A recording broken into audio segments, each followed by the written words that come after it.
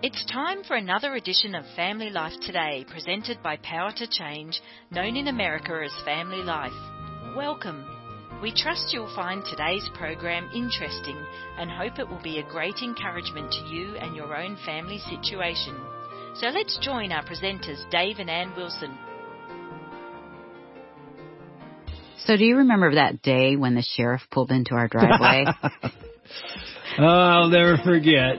Why? What about it? Yeah, let's share that story. Well, I was trying to sell a motorcycle. A guy came with his nephew to say, I want my nephew who's a sort of mechanic to test out your bike. So he takes it for a quick ride around the neighborhood. He comes back in and a sheriff is following him into my driveway. And it's a woman, and she gets out and says... She's pretty gruff.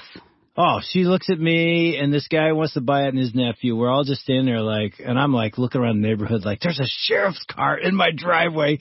I'm like, can we help you? And she goes, gentlemen, do you know what state you're in? And we're like, yeah, we're in Michigan. It's a helmet state. It isn't anymore, but it was at the time, and he wasn't wearing a helmet. And I'm like, oh, he's just test driving my bike. He only rode it around the block. Yeah, and then she looks in my garage, and I have a street sign that's not supposed to be there from one of my sons that took it. It says Wilson Street. Yeah, and she goes, and you see that street sign? I could put you in jail for that street sign. And we're literally standing, and I'm like, oh, no, I'm going to get arrested in front of my neighbors. And then the she pastor goes, but I'm not going to do it. We're like, you're not? Why not? She goes, because I'm your neighbor, and I go to your church. And she starts laughing. And I'm like, what? And she goes, I live right around the block. I've been wanting to do this for years.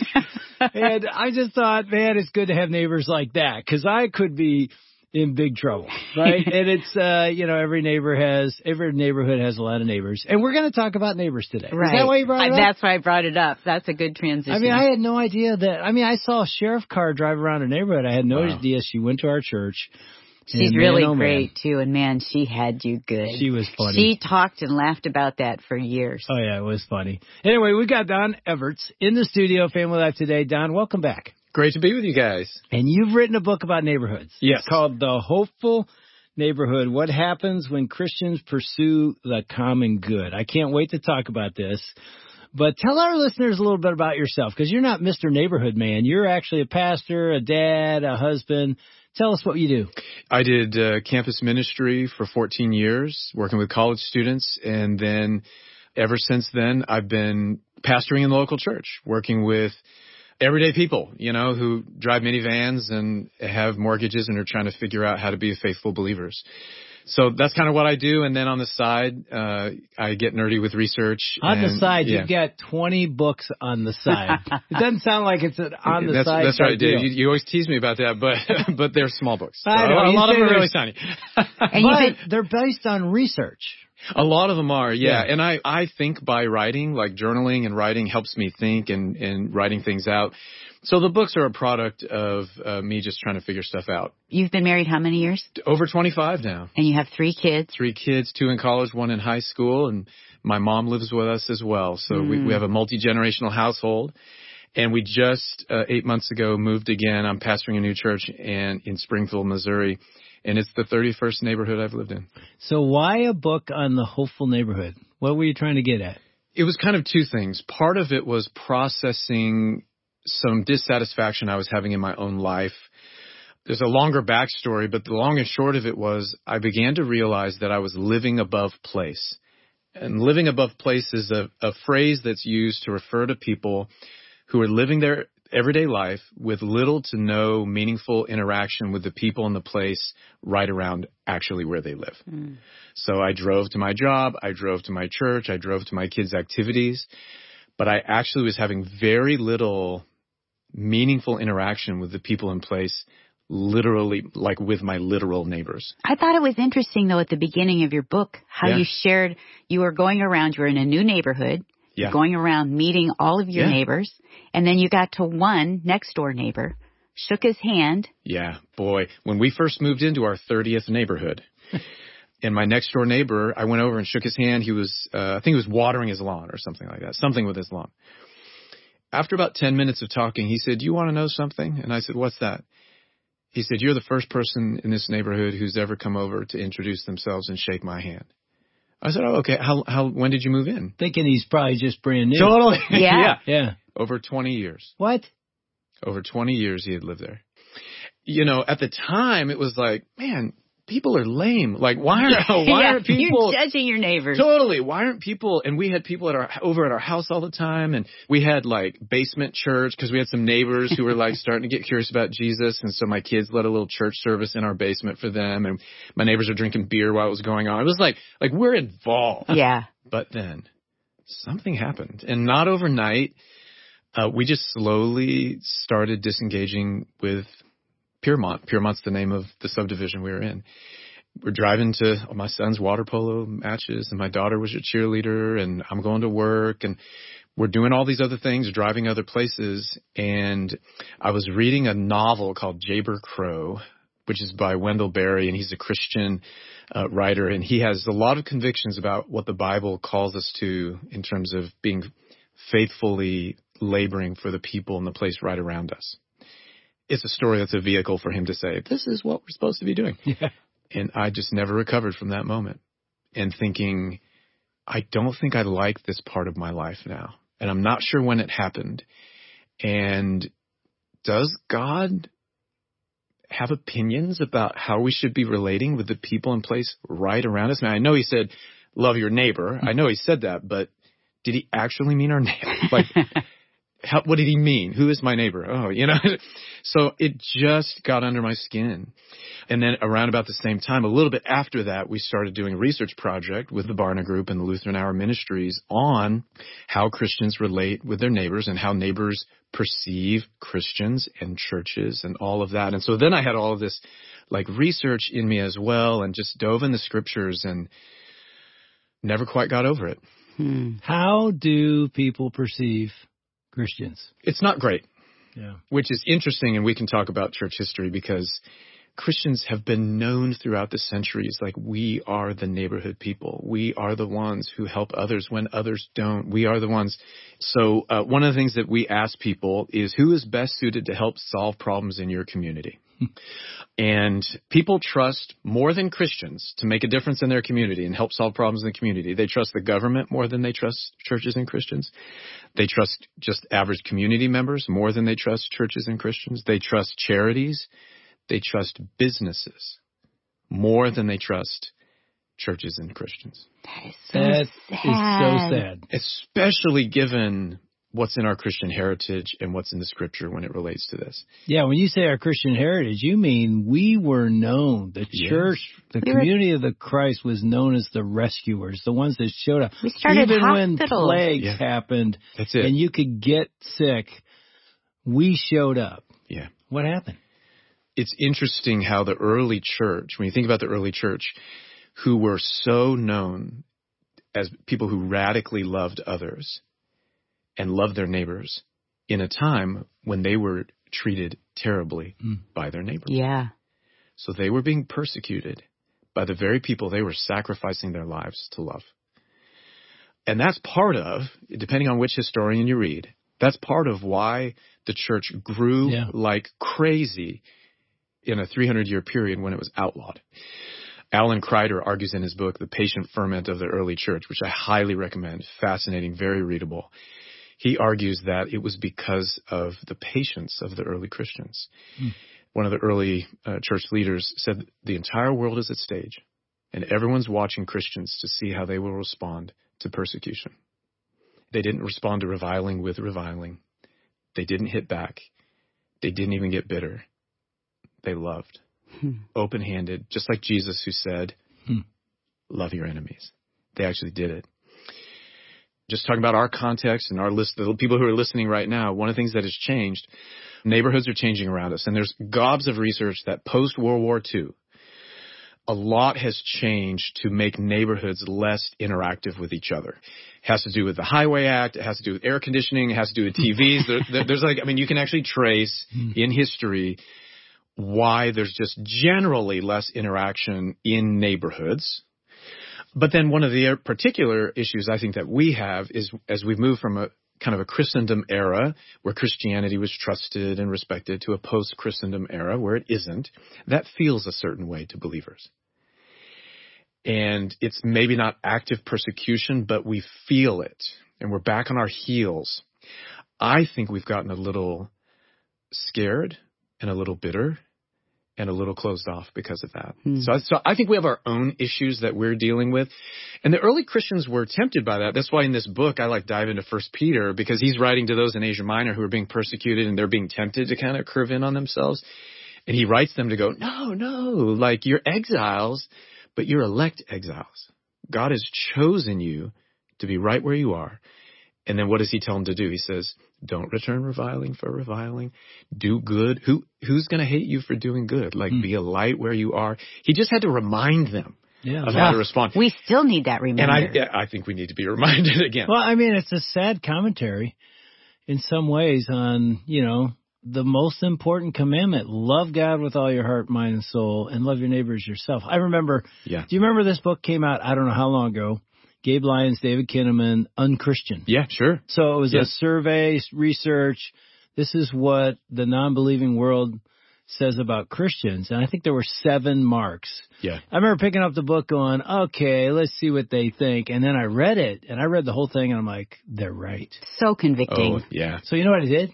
I said, we're doing a series at our church called I'm Sorry.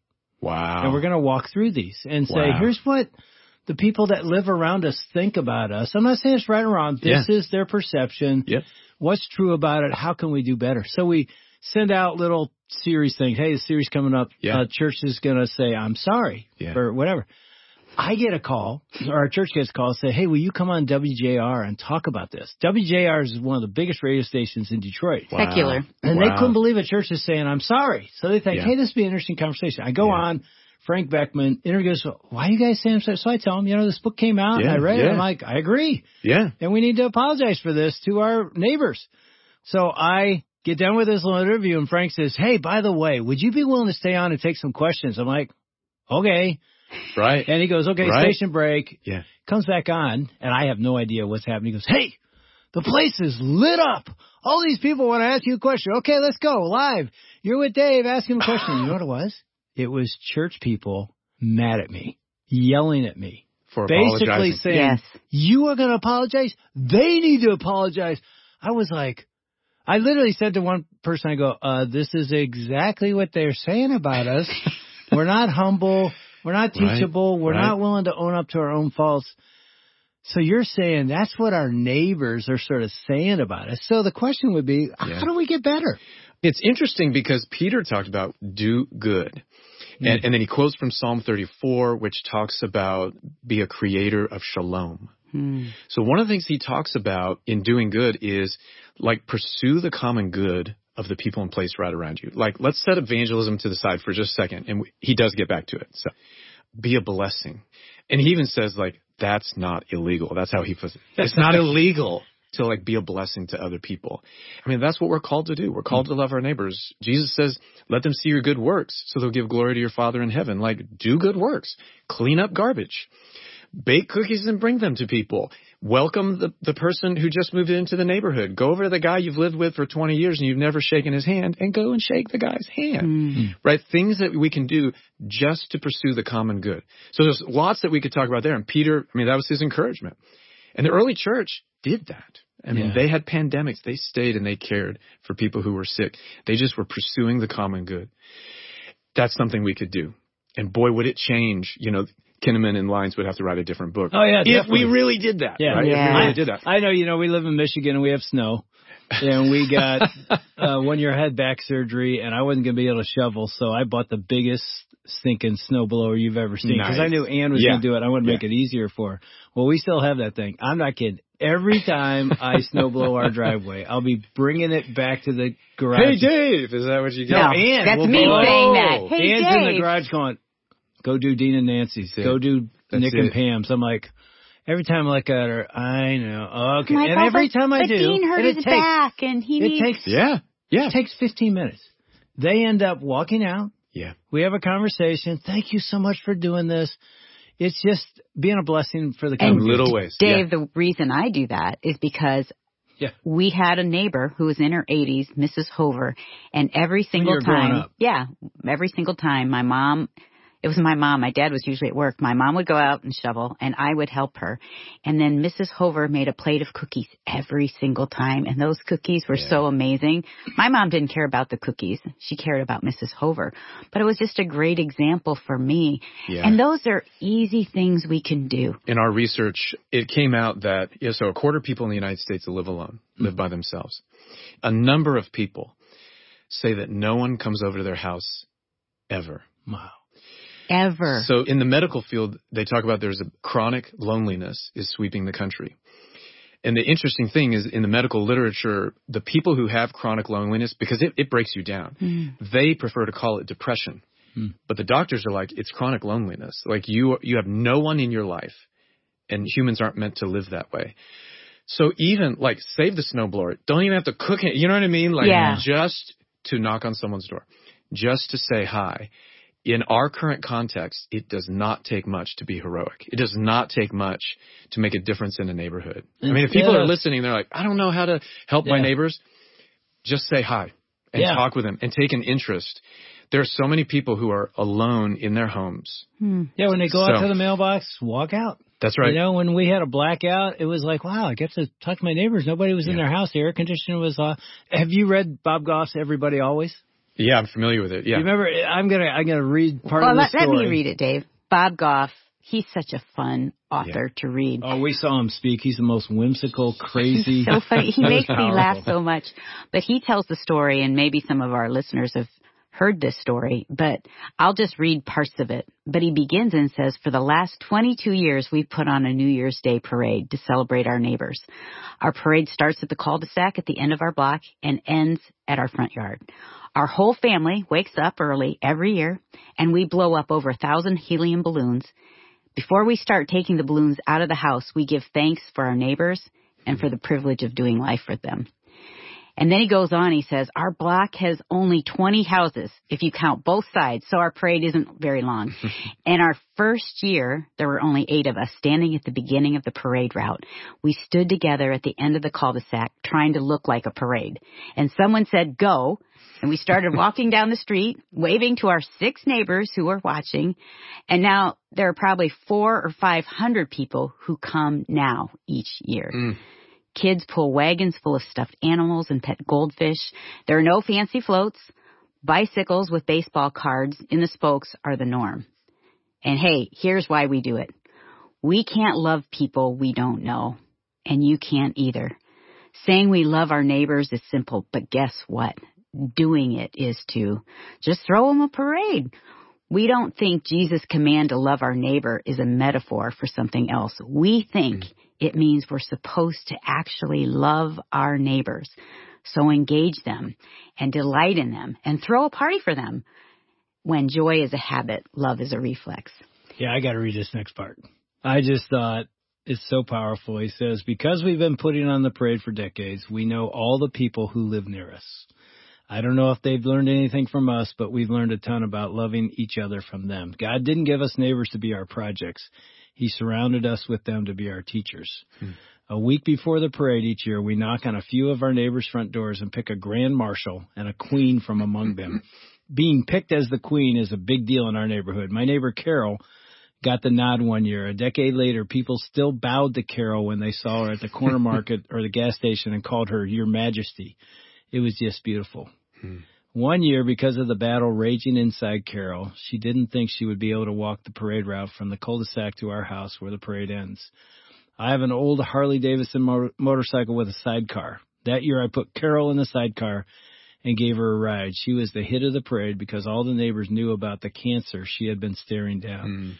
Carol, elegant as always, waved to everyone, and they waved back.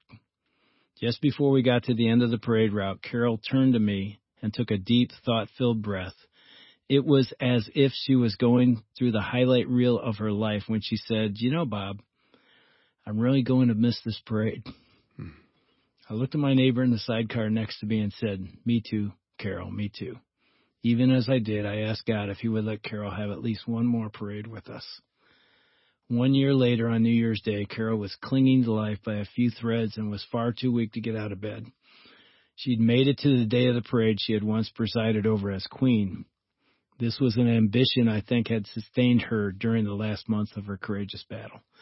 Just before the parade started, my sons Richard and Adam went across the street and carried Carol from her bedroom to a chair they placed in front of her living room window facing the street.